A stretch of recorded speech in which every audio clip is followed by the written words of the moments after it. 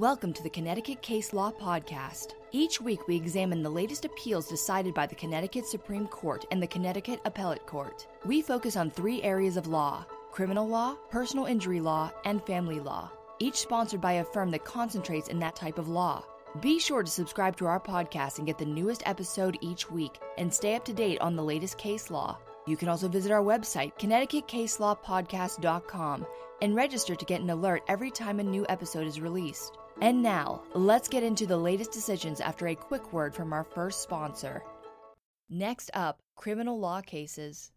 If you know someone who needs the advice of a criminal defense or civil rights attorney, the lawyers at Ruane Attorneys should be the first firm you turn to. Our lawyers handle criminal cases in every courthouse in the state, from juvenile cases through arguing and winning in the Connecticut Supreme Court, and they welcome your referrals. Our trial team is led by attorney Jim Ruane, one of the few board-certified criminal trial specialists in the state. And Ruane Attorneys has the experience and relationships to handle any type of criminal case you throw at them. Our civil rights team is led by attorney Dan Lage, twice selected as an award-winning lawyer by the Connecticut Law Tribune. What's more, Ruane Attorneys is always available to consult with fellow attorneys on criminal law issues at any time.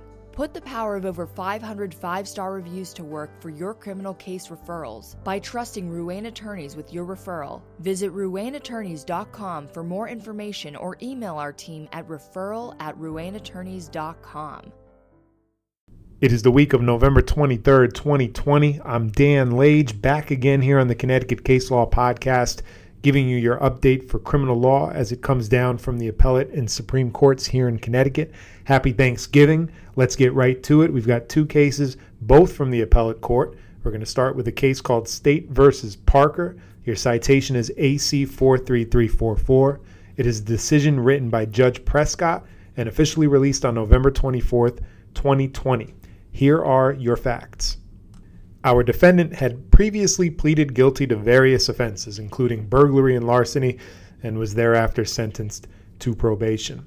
As a condition of his probation, the court ordered the defendant to make restitution in the amount of more than $18,000. Thereafter, he was charged with additional offenses and for violating certain terms of his probation, not involving the payment of restitution, to which he pleaded guilty. The trial court continued the defendant's probation. In the months that followed, the defendant paid a total of $850 in restitution. The state thereafter charged the defendant with violation of probation for failure to pay restitution. The trial court revoked the defendant's probation, having determined, on the basis of the defendant's prior statements made to the court at his first probation revocation hearing, that the defendant had the ability and the willingness to pay and would make sufficient efforts to pay, but had failed to do so. On appeal, the defendant claimed that 1. The court improperly revoked his probation for failure to pay restitution without first making a finding that such failure to pay was willful, as constitutionally required pursuant to Bearden v. Georgia, 461 United States 660.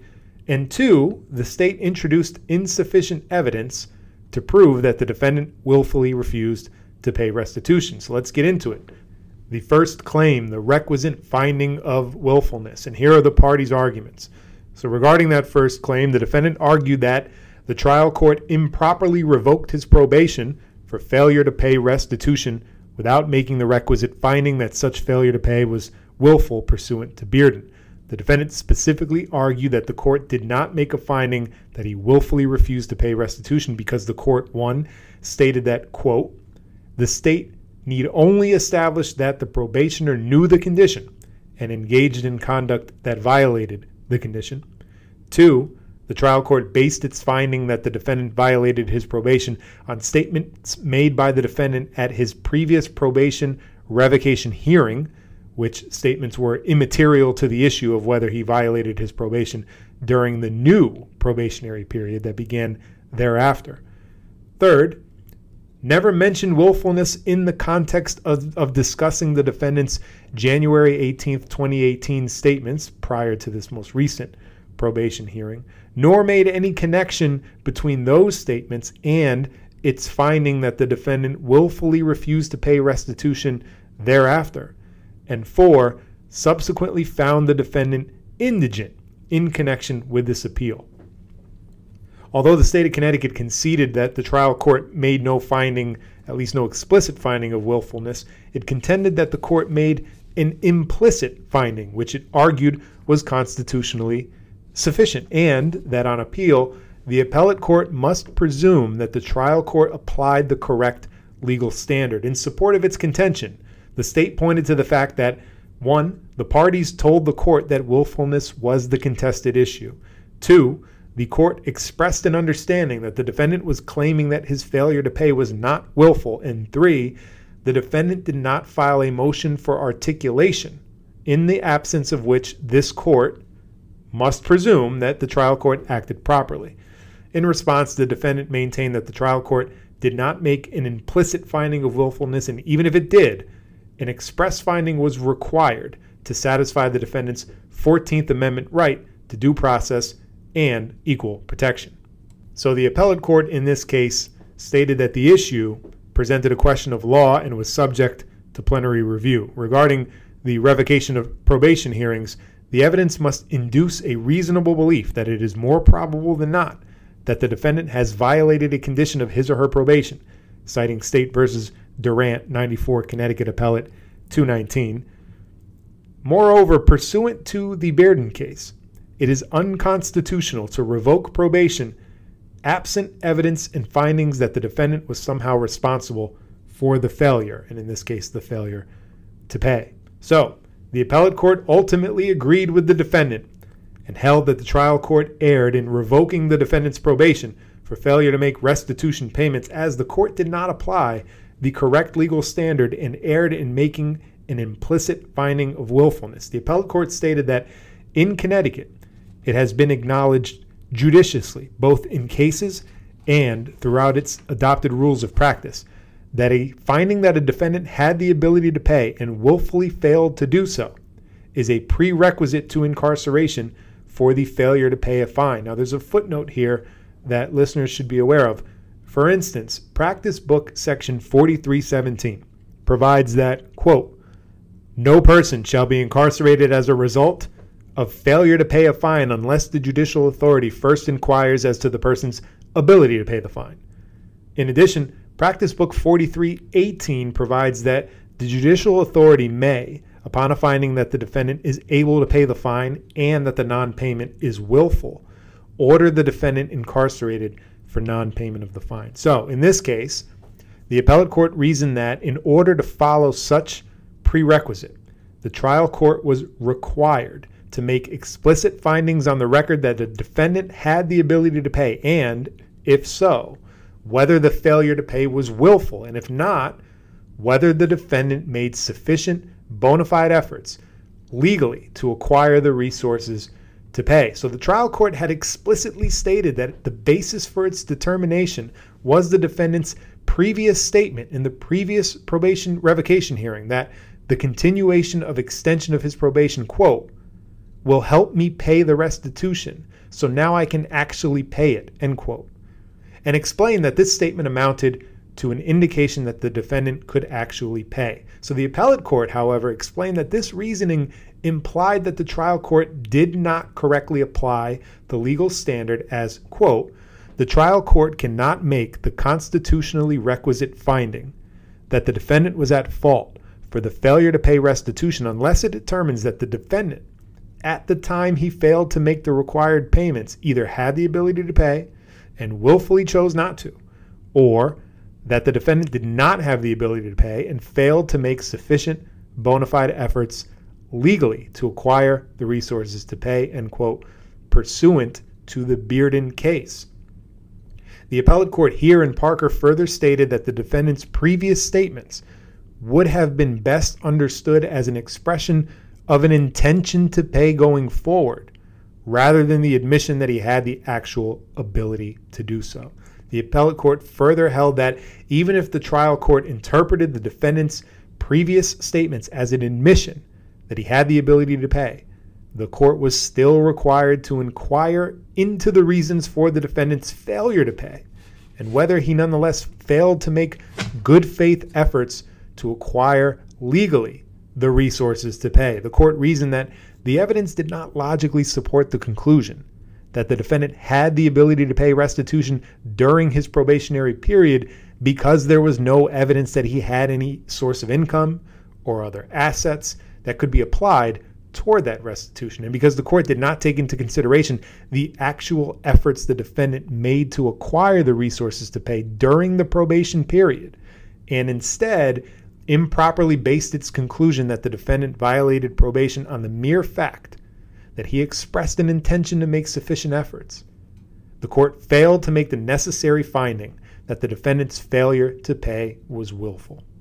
Now, because the appellate court concluded that the trial court's judgment should be set aside for failure to make a finding of willfulness, the court stated that it was not necessary to reach the defendant's second claim that the state introduced insufficient evidence to prove that the defendant willfully refused to pay restitution.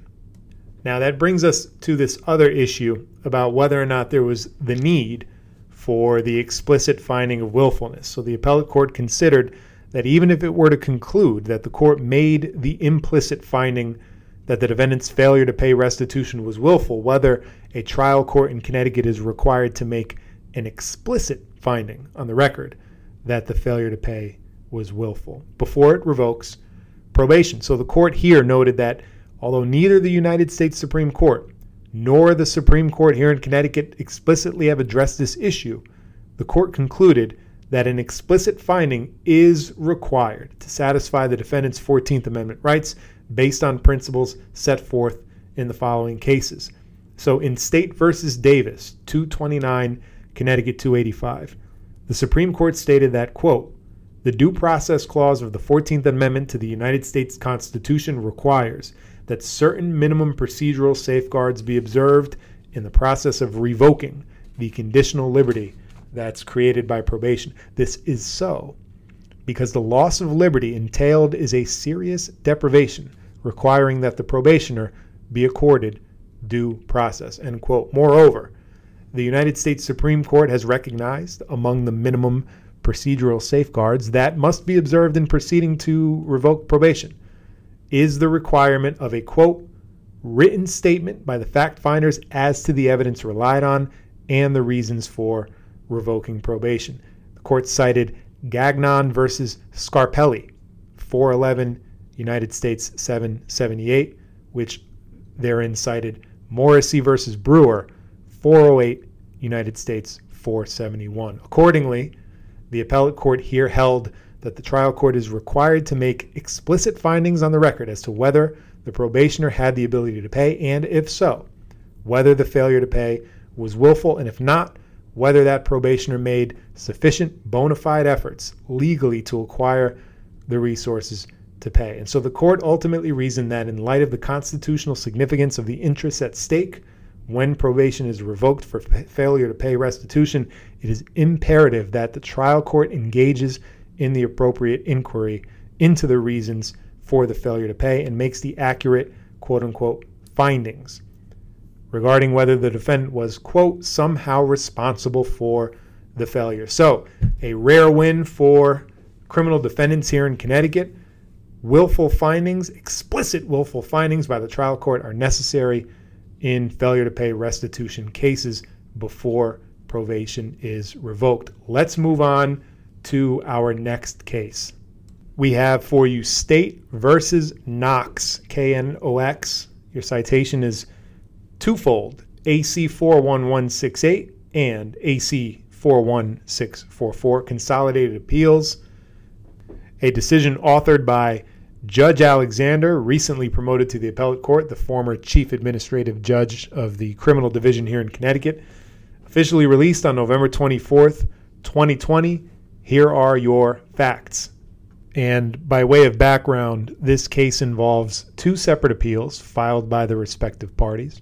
In connection with a shooting death, the defendant, his name was Ricky Lamont Knox, was charged by the state and convicted with the crimes of criminal possession of a firearm and tampering with physical evidence, and with being a persistent felony offender. The state appealed from the trial court, who granted the defendant's motion for judgment of acquittal regarding the crime of tampering, and the defendant appealed from the conviction of the crime of possession of a firearm. So with that, here are the facts. In October 2015, the defendant, Mr. Anthony Crespo, and some friends were arguing outside a cafe with another group that included the defendant when, at some point, the defendant brandished a handgun. The victim appeared to reach for a gun in his waistband, and the defendant shot the victim, who fell to the ground injured. The defendant then fled the scene with his gun, and the victim later died as a result of his injuries. Approximately 1 month after the incident, the defendant was arrested and briefly interviewed by a detective, Stephen Brownell, before invoking his right to counsel, ending the interview. The next day, the defendant informed another officer that he wanted to again speak with Brownell. During this second interview, Brownell informed the defendant of his rights pursuant to Miranda. The defendant expressly stated that he understood and waived these rights. During the course of the second interview, the defendant admitted to being outside the cafe at the time of the shooting. Certain statements made by the defendant during his second interview with Brownell were later admitted into evidence. After an investigation, the police arrested the defendant on these charges on October 31st, 2017. After the conclusion of the evidentiary phase of the trial, the defendant filed a motion for a judgment of acquittal as to the charge of tampering with physical evidence. On November 6, 2017, the jury found the defendant guilty of criminal possession of a firearm and tampering with physical evidence and with being a persistent serious felony offender. Thereafter, the trial court granted the defendant's motion for judgment of acquittal as to the charge of tampering, and the state, on the granting of permission, appealed to the appellate court. So this case involves the two appeals as described earlier. Let's go to Claim 1, and this is on the state's appeal. In the state's appeal, the state claimed that the court improperly granted the defendant's motion for judgment of acquittal with respect to the tampering charge. The court concluded that the state had failed to prove beyond a reasonable doubt that the defendant had removed his gun from the crime scene with the intent to hinder a criminal investigation, but the state argued on appeal that it had produced sufficient evidence. The state further contended that the jury could have inferred that the defendant, cognizant of his prior felony convictions, removed the gun for the purpose of avoiding the charge of criminal possession of a firearm. The defendant countered that his prior felony conviction had been admitted into evidence for the limited purpose of establishing an element of the crime of criminal possession of a firearm and could not be used for any other purpose. So in its review, the appellate court set forth the relevant standards stating that, quote, a motion for a judgment of acquittal must be granted if the evidence would not reasonably permit a finding of guilt, end quote. And in ruling on such a motion, the trial court must determine whether a rational trier of fact could find the crime proven beyond a reasonable doubt, citing State versus Naval, 42 Connecticut Appellate 307. Now, regarding the state's claim, Judge Alexander concluded that the trial court properly granted the defendant's motion for judgment of acquittal as no reasonable trier of fact could have found the defendant guilty of the charge of tampering with physical evidence. The elements of the crime of tampering have been set forth by the Supreme Court, stating that the state must establish that the defendant, 1, believed that a criminal investigation was pending or about to be instituted, 2, discarded the evidence at issue, and 3, acted with the intent to prevent the use of the evidence at a criminal investigation, citing State v. Jordan, 314 Connecticut 354. The court here reasoned that the state failed to produce any evidence that at the time the defendant departed the scene of the crime, he removed the gun with the intent to impair its availability in a subsequent criminal investigation.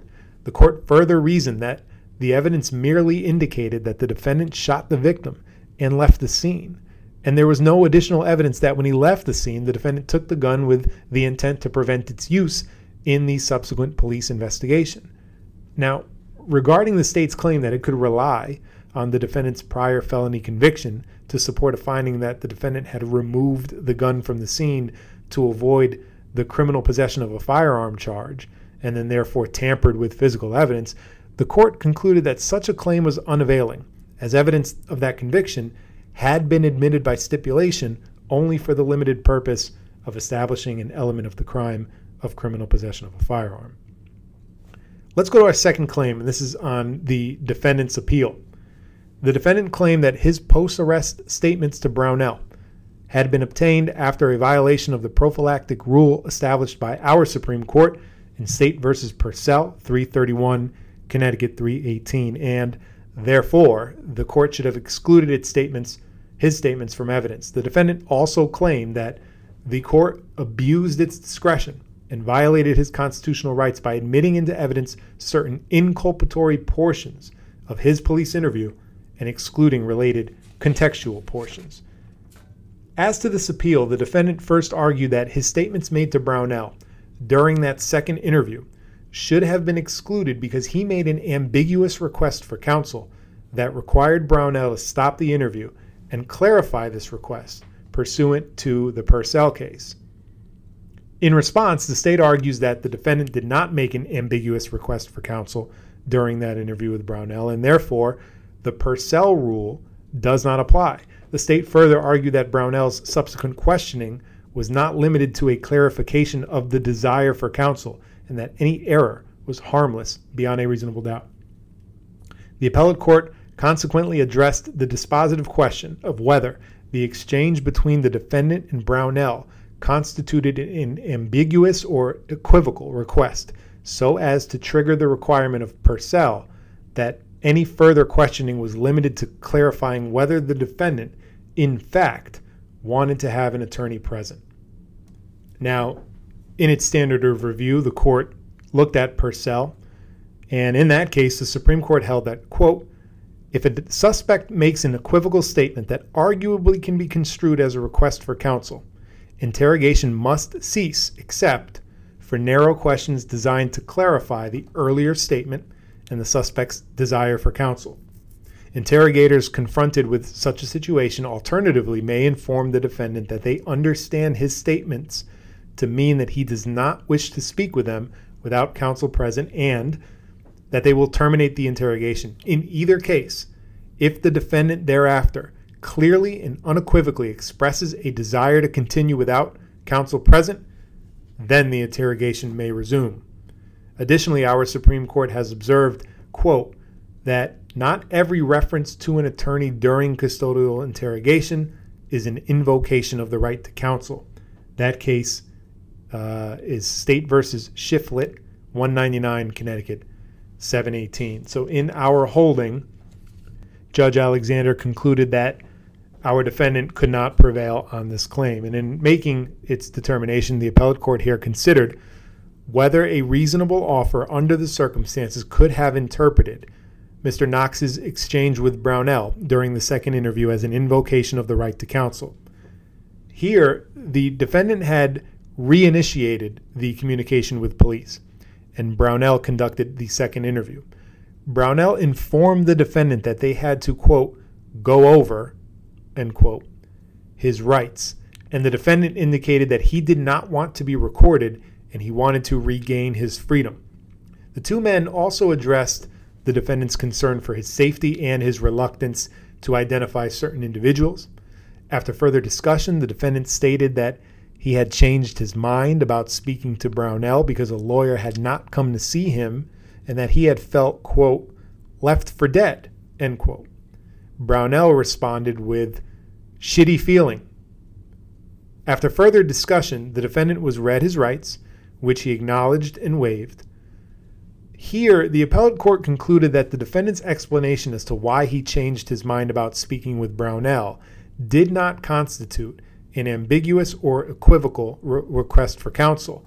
The court reasoned that the defendant's explanation of Brownell that he had changed his mind about speaking with the police because a lawyer had not come to see him after the first interview and that he felt, quote, left for dead, end quote, would not have caused a reasonable officer to construe that explanation as an ambiguous request for counsel, as that statement did not contain any of the conditional or hedging terms that have been deemed ambiguous or equivocal invocations of that right, and the defendant made no clear and unequivocal request for an attorney.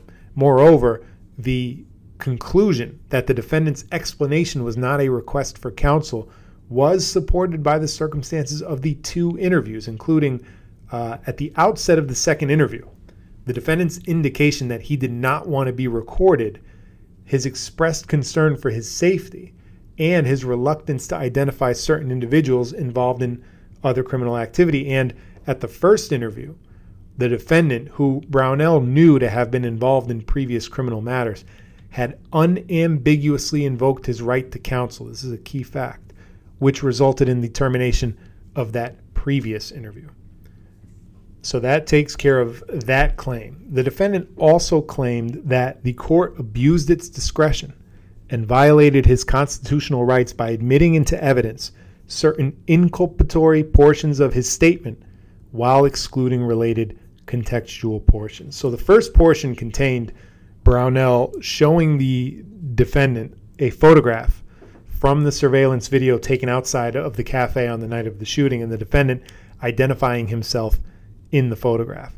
Defense counsel had objected to that portion, contending that it would be taken out of context by the jury, and then argued that additional portions of the recording, which included the defendant's identification of the shooter as a man dressed in all white clothing, should be admitted into evidence pursuant to Section 1-5 of the Connecticut Code of Evidence. The court declined to admit these additional portions into evidence and admitted the first portion proffered by the state.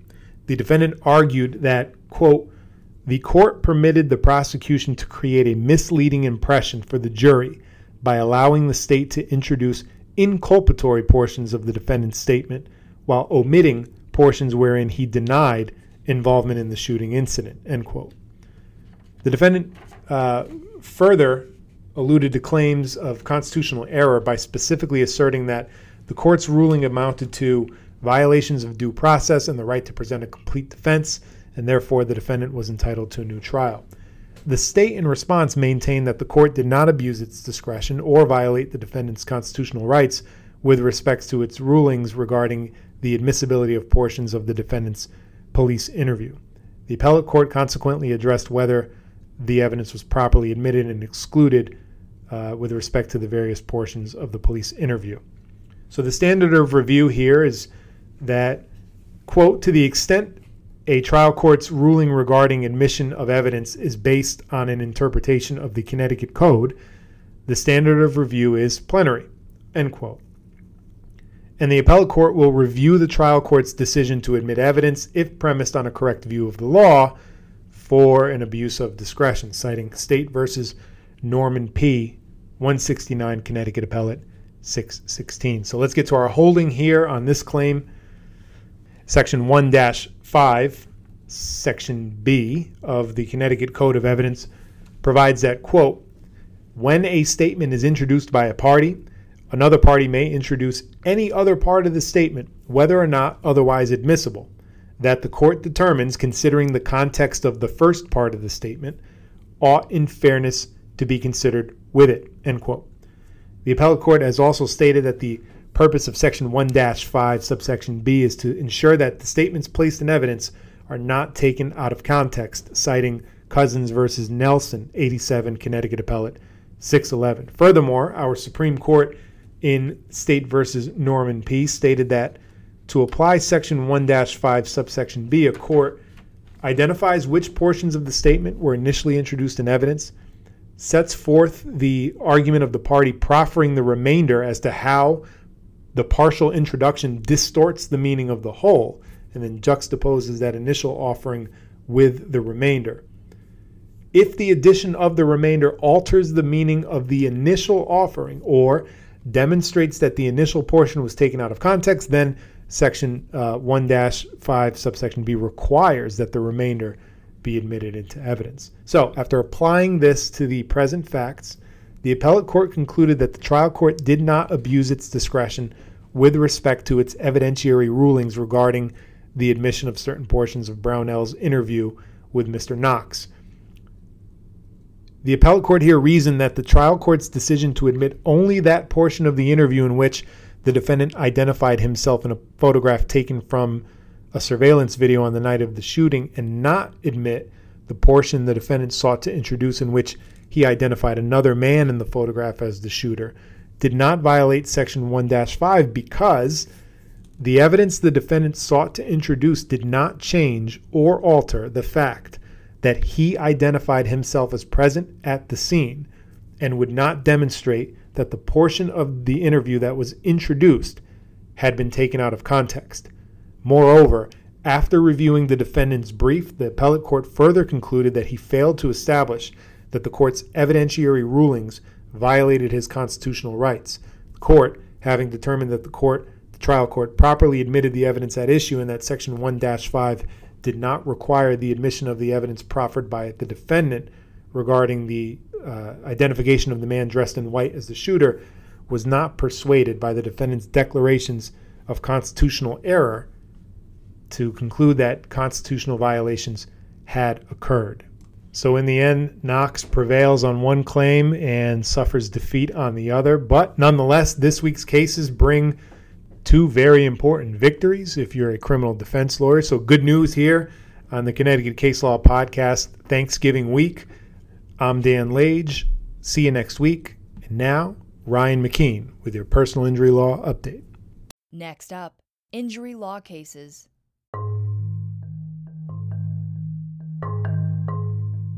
If you know someone who has been injured, Connecticut Trial Firm can help. Our lawyers handle car accidents, malpractice, dog bite, and premises liability cases across the state of Connecticut. Our lawyers have achieved multi-million-dollar verdicts and settlements. Our trial team has the experience and the resources to make a difference. Connecticut Trial Firm attorneys are always available to consult with fellow attorneys on injury law issues at any time. Put the power of over 124 five-star reviews to work for your personal injury referrals by trusting the team at Connecticut Trial Firm. Visit cttrialfirm.com for more information or call us 24/7 at 860-471-8333. Hi, it's Connecticut personal injury attorney Ryan McKean here, and today I'm going to talk about two cases that were released this week involving Connecticut tort law. The first is Doe versus Flanagan. It is AC 42567, and the decision was rendered by Judge Bright. This appeal concerns a teenage boy who brought an action against the city of Waterbury after a Waterbury police officer handcuffed him and watched him be sexually assaulted by a third party.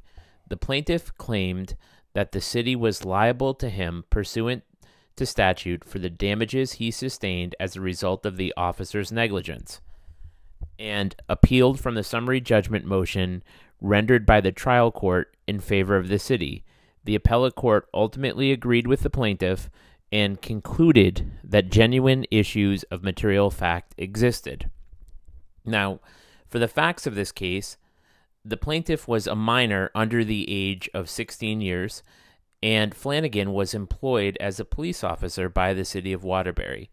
Flanagan took part in Police Explorers, a program run by the Waterbury Police Department in which young people between the ages of 14 and 21 would meet with Waterbury Police Department on a monthly basis in order to learn more about becoming police officers.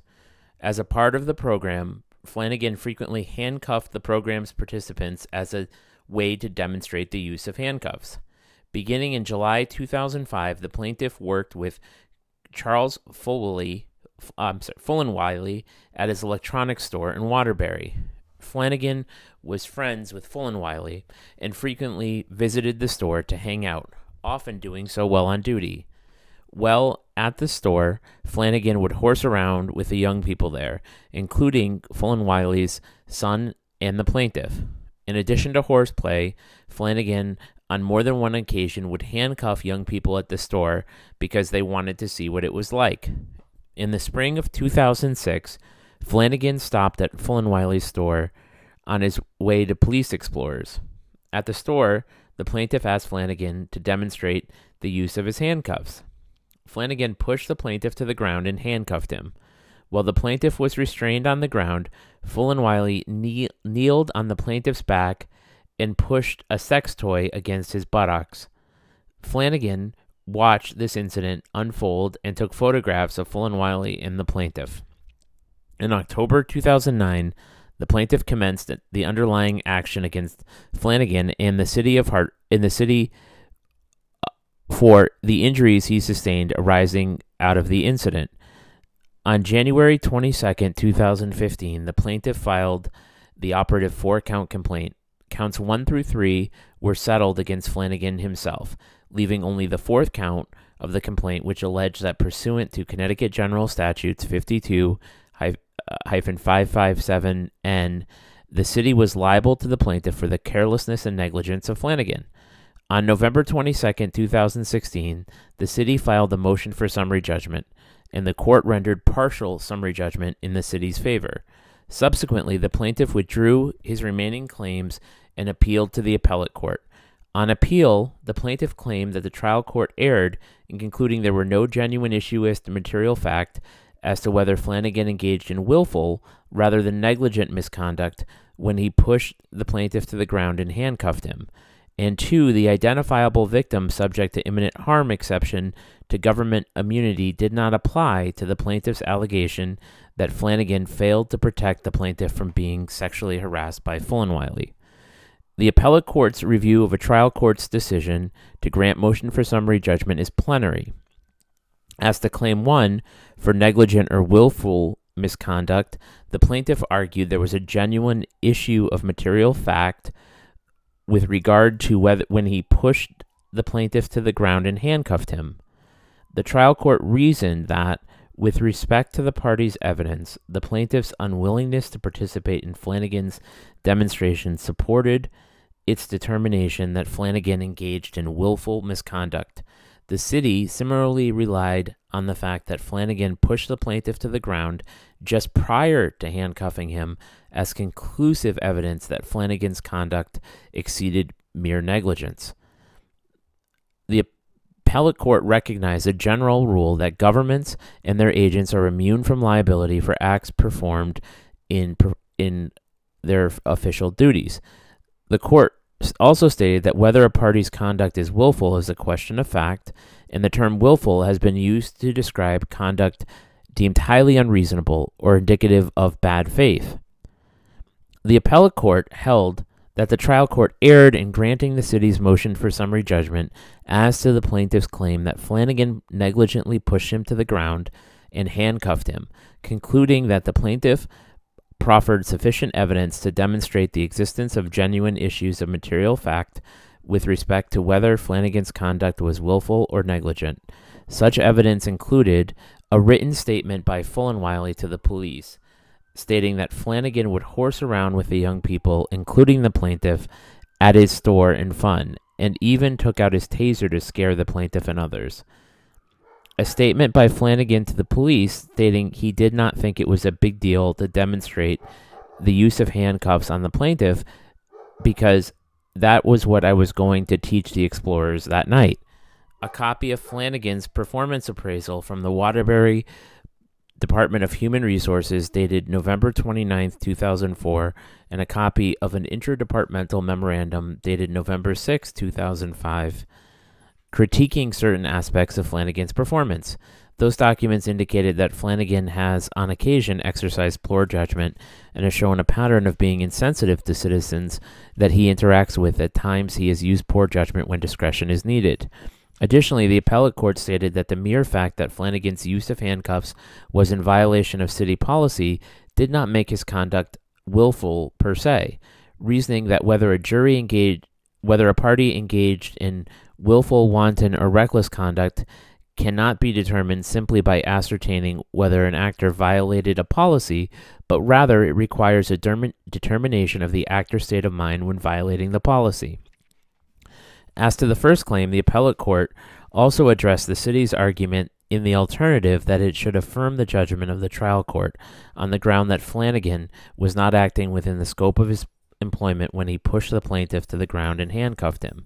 The appellate court noted that it had previously held that a police officer's actions had occurred in the course of duties if such actions took place within the period of employment at a place where the employee could reasonably be and while the employee is reasonably fulfilling his duties of employment or something incremental to it. Accordingly, the appellate court was not persuaded that by the city's argument that there was no evidence in the record that Flanagan was acting within the scope of his employment at the time, because Flanagan's actions took place within the period of his employment. The location of the assault was within Flanagan's normal jurisdiction, and Flanagan frequently visited this location both while on and off duty at the time of the assault. Flanagan was on his way to an activity related to his role as police officer, in which he demonstrated the use of handcuffs as he was dressed in full police uniform issued by the city, including the belt with his handcuffs and weapons. As to claim 2, on the issue of identifiable victim subject to imminent harm, the plaintiff's second claim was that the trial court erred in rendering summary judgment in favor of the city on the grounds that there was no genuine issue of material fact as to whether it was apparent to Flanagan that the plaintiff was identifiable victim subject to imminent harm. The plaintiff has alleged that Flanagan had a duty as a police officer to protect the plaintiff from Fullen Wiley's actions, but the court disposed of the claim on governmental immunity grounds, determining that the identifiable victim subject to imminent harm exception did not apply. The appellate court, however, noted that in reaching this conclusion, the trial court considered and answered a dispositive question of law that the city did not raise in its motion for summary judgment. The court then stated that the trial court lacks authority to render summary judgment on grounds not raised or briefed by the parties that do not involve subject matter jurisdiction. Accordingly, the appellate court held that the trial court improperly rendered summary judgment on such grounds because the city never raised this defense in its motion. The appellate court reasoned, in response to the plaintiff's allegation that the city was liable for Flanagan's failure to protect him from Fullen Wiley's unlawful conduct, the city argued only that it was insulated from liability for Flanagan's conduct under 52-557N because Flanagan's conduct was willful and outside the scope of his employment, and therefore the plaintiff never had the opportunity or reason to make the argument that this exception to discretionary act immunity applied to the circumstances of this case. In sum, the judgment was reversed and the case was remanded with direction to deny the city's motion for summary judgment and for further proceedings. Now, the second case we have decided by Justice Mullins is from the Connecticut Supreme Court. It's Georges versus OBGYN Services PC, Supreme Court 20170. And this appeal concerns one of the largest childbirth verdicts in Connecticut's history, where a former Norwich family was awarded $4.2 million after a jury determined that during the birth of the family's child, the delivering midwife incorrectly pulled the child from the room, causing several permanent injuries. On appeal to the Supreme Court, the defendants argued that the appellate court improperly dismissed their challenge of the jury's verdict as untimely and abused its discretion in denying their motion to suspend the rules of practice to permit a late appeal. Although 2 justices disagreed with the majority regarding the late appeal, the Supreme Court affirmed the judgment. Now, the facts of this case are: in the original complaint filed on December 12, 2011, the plaintiffs, Marie Leoma and her minor daughter, Gianna Georges, alleged that the midwife, Brenda Gilmore, and her employer, OBGYN Services PC, committed malpractice during Leoma's pregnancy and labor and during the delivery of her daughter, causing her daughter to sustain severe permanent injuries. Prior to trial, on May 16, 2013, the plaintiffs filed an offer of compromise for $2 million, which the defendants did not accept. On October 28, 2016, the jury returned a verdict for the plaintiffs for $4.2 million as against both defendants, and the trial court accepted the verdict that same day. The defendants did not file any post-judgment motions challenging the jury's verdict. On November 8, 2016, the plaintiffs filed motion for statutory offer of compromise and interest and post-judgment interest. On November 28, 2016, as a result of a clerical error, an entry was placed on the case docket stating judgment on verdict for plaintiff. On December 12, 2016, the court awarded the plaintiffs both offer of compromise and post-judgment interest. Regarding the offer of compromise interest, the court concluded that the end date for calculating the interest was a date of judgment rendered and clarified that judgment was rendered on October 28, 2016, the date the verdict was accepted by the court, not November 28, 2016. The court also clarified the docket entry made on November 28, 2016, which referenced November 28, was made in error. The court awarded the plaintiffs $1,639,496.55 in offer of compromise interest. The court also awarded the plaintiffs post-judgment interest to be calculated at 10% per year commencing on November 17, 2016, 20 days from the date of judgment. On December 16, 2016, the defendants filed an appeal with the appellate court challenging both the jury verdict and the trial court's awards of offer of compromise and post-judgment interest. The plaintiffs filed a motion to dismiss the appeal in part, or in the alternative, to dismiss the portion of the appeal challenging the jury's verdict, claiming the defendants had failed to file the appeal within 20 days of the date judgment was rendered.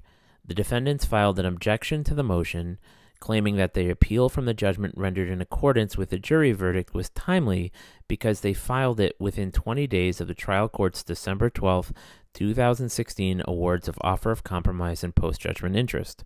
The defendants also filed a motion to suspend the rules of practice to permit the filing of a late appeal, claiming in the alternative there was good cause to permit the late appeal in light of the significant confusion in the trial court concerning the date the judgment was rendered.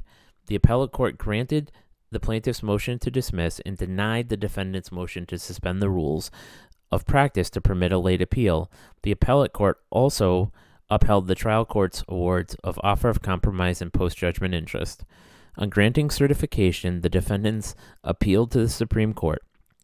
On appeal, the defendants claimed the appellate court improperly granted in part the plaintiff's motion to dismiss, and 2, abused its discretion in denying their motion to suspend the rules of practice to permit late appeal. In Claim 1, the untimely challenge of the jury's verdict, the defendants claim that the appellate court improperly granted the plaintiff's motion to dismiss the portion of the defendant's appeal by challenging the jury's verdict because the appeal was timely. The defendants argued the appeal period should be measured from the date of the subsequent decision rather than the date the verdict was accepted, and there was no appealable final judgment until the court awarded offer of compromise and post-judgment interest. The plaintiff's November 8, 2016 motion for interest created a new 20-day appeal period was their argument. For the standard of review, the Supreme Court stated that questions concerning whether a judgment is final for purposes of appeal or whether the 20-day appeal begins to run are questions of law, which its review is plenary. Regarding this claim, the Supreme Court first addressed the issue of whether the date of final judgment for purposes of appeal was October 28, 2016, the date the trial court accepted the jury's verdict. Although it is well settled that the acceptance of the jury verdict at the time it is returned is deemed to constitute a final judgment unless a motion to set aside is later filed. The defendants argued that the judgment did not become final for purposes of appeal when the verdict was accepted because the trial court had yet to determine whether or how much offer of compromise interest should be awarded under Connecticut General Statutes 52-192A. As to this issue, the Supreme Court stated that an offer of compromise interest is punitive rather than compensatory in nature. Moreover, an award of interest under 52-192A is mandatory, and the application of 52-192A does not depend on analysis of the underlying circumstances of the case or determination of facts. The Supreme Court therefore concluded that the defendants could not prevail on this claim as a determination of the amount of offer of compromise interest to be awarded is not an essential prerequisite to an appealable final judgment on the merits. The Supreme Court reasoned that, although the presence of an unresolved claim for relief can delay the finality of judgment on the merits, offer of compromise interest was not part of the plaintiff's compensation for the alleged wrongdoing or unlawful act that gave rise to the underlying action, and thus a decision regarding the offer of compromise interest does not require an assessment of the merits of the underlying case. The Supreme Court further stated that under 52-192A, trial courts have no discretion to determine if or how much offer of compromise interest should be awarded, as the statute requires such interest be awarded when the amount of the verdict is equal or exceeds an offer of compromise and prescribes the precise formula for calculating it. Regarding the first claim, the defendants argued that under Practice Book Section 63-1C1, which provides for the tolling of the 20-day appeal period when a motion is filed within the original 20-day appeal period, seeks an alteration to the terms of the judgment, the plaintiff's motion for offer of compromise interest and post-judgment interest created a new 20-day appeal period for which the defendants could appeal from the judgment rendered in accordance with the jury's verdict. The defendants contended that this new appeal period began to run when the court decided that motion on December 12, 2016. As the plaintiff's motion for offer of compromise and post-judgment interest altered the terms of the judgment under the Practice Book 63-1C1 because it changed the judgment from initial verdict amount $4.2 million to an offer plus to the amount plus offer of compromise interest. The Supreme Court stated that in determining whether a motion seeks alteration of terms of judgment, it looks to the substance of the relief sought rather than the motion or the form. The Supreme Court also held that the defendants could not prevail on this claim, concluding that the awards of offer of compromise and post-judgment interest increased the plaintiff's overall recovery. Those awards did not alter the amount of compensatory damages the jury had previously awarded, and accordingly, the plaintiff's motion for such interest did not seek alteration of the judgment within the meaning of Practice Book Section 63-1. Additionally, federal precedent interpreting the analogous federal rule of appellate procedure further supported the view that post-verdict motions for statutory interest do not seek an alteration to the underlying judgment. Accordingly, the Supreme Court held that the appellate court properly dismissed as untimely the portion of the defendant's appeal challenging the jury verdict. The defendant's next main claim was that the appellate court abused its discretion, denying their motion to suspend the rules of practice to permit a late appeal. The Supreme Court began its discussion by stating the rules of practice vest authority in the appellate court, and in the absence of jurisdictional barriers, the appellate court exercises discretion in determining whether late appeals should be permitted to be heard. Moreover, if no evidence exists that the appellate court decided the matter so arbitrarily as to vitiate logic, or has decided it based on improper or irrelevant factors, its decision must be upheld. In determining whether the appellate court abused its discretion in the appellate case, the Supreme Court examined the defendant's motion to suspend the rules of practice to permit a late appeal in order to assess whether there is good cause under Practice Book subsections 60-2 and 60-3.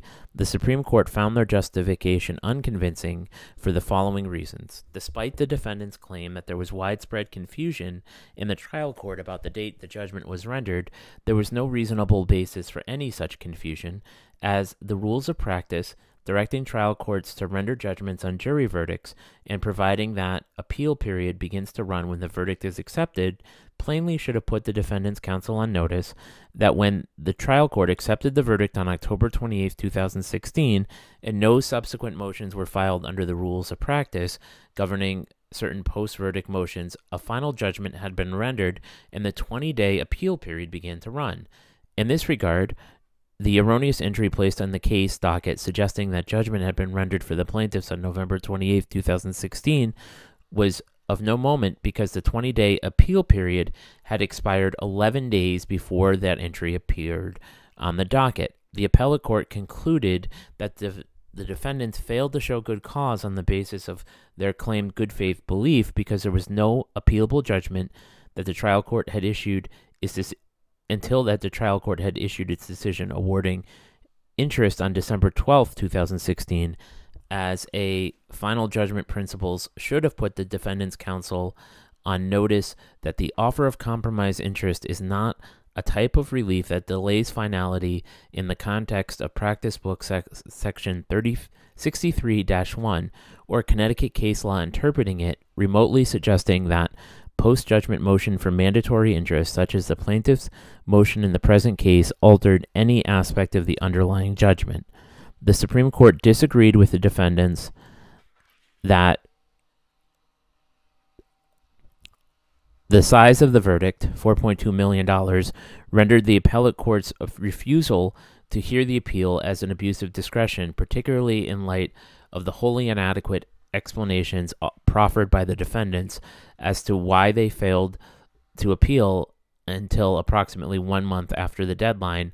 And although the gravity of the consequences of a dismissal to the appealing party is not wholly irrelevant to a good cause analysis, under the circumstances of this case, the size of the verdict in and of itself did not compel the conclusion that the appellate court abused its discretion. Accordingly, the Supreme Court concluded the appellate court did not abuse its discretion in denying the defendant's motion as they failed to establish good cause. So I think if there's anything that one can take away from these two cases, it is that it is very important to be procedurally precise in litigation, to be very aware of when a judgment could be appealed and what issues have to be raised in summary judgment in order for a court to properly render judgment. Thank you.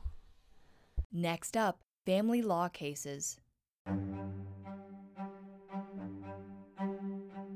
If you know someone who needs the advice of a lawyer who focuses exclusively on divorce and other family matters, Rich Rockland is your guy. Rich handles cases all across the state of Connecticut, including the state appellate court, and welcomes your referrals. Rich will personally handle the case and will be attentive to all your clients' needs. Family litigation is stressful, and you don't need your referrals' stress being taken out on you. Rich's goal is to counsel his clients through a family law case with an eye towards resolving the issue in a manner that protects their interests while minimizing their stress and yours. If you would like to discuss a referral of a family law matter, please contact us at 860-357-9158. We have virtual consults available and in-person consults in West Hartford Center, and welcome the call from fellow attorneys. Hi, this is Rich Rockland. There are no new cases this week, but as soon as there are new cases, we'll have them up and reviewed and ready to go. Have a great week. Do you want to get into social media marketing? Unsure of where to begin? The FirmFlex DIY plan was created for small firm and solo lawyers who want to start social media marketing for their firm but can't commit to the large budgets many agencies charge. In just 5 minutes a day, with the help of the FirmFlex coaches, you get daily ideas, weekly themes, hashtags, and stock images you can use to post on social media and market your firm. With a private and vibrant Facebook group you can always turn to, the FirmFlex DIY plan gives you the ultimate control over your marketing. By using the FirmFlex DIY program, as well as our weekly coaching and industry-leading hacks, you can set your social media up for success, all for around $3 a day. Try it today at getfirmflex.com/DIY. Thanks for listening to the Connecticut Case Law Podcast. Be sure to subscribe to this podcast so you get alerted every time a new episode is released, and to give us a 5-star rating. You can also watch this podcast on our YouTube channel each week if you prefer to watch in the comfort of your office, or stream it on ConnecticutCaseLawPodcast.com. The Connecticut Case Law Podcast is sponsored by Ruane Attorneys at Law, the Connecticut Trial Firm, and Rich Rockland Law. Attorney J. Ruane, Connecticut Juris number 415988, is responsible for the content of this advertisement. See you next week.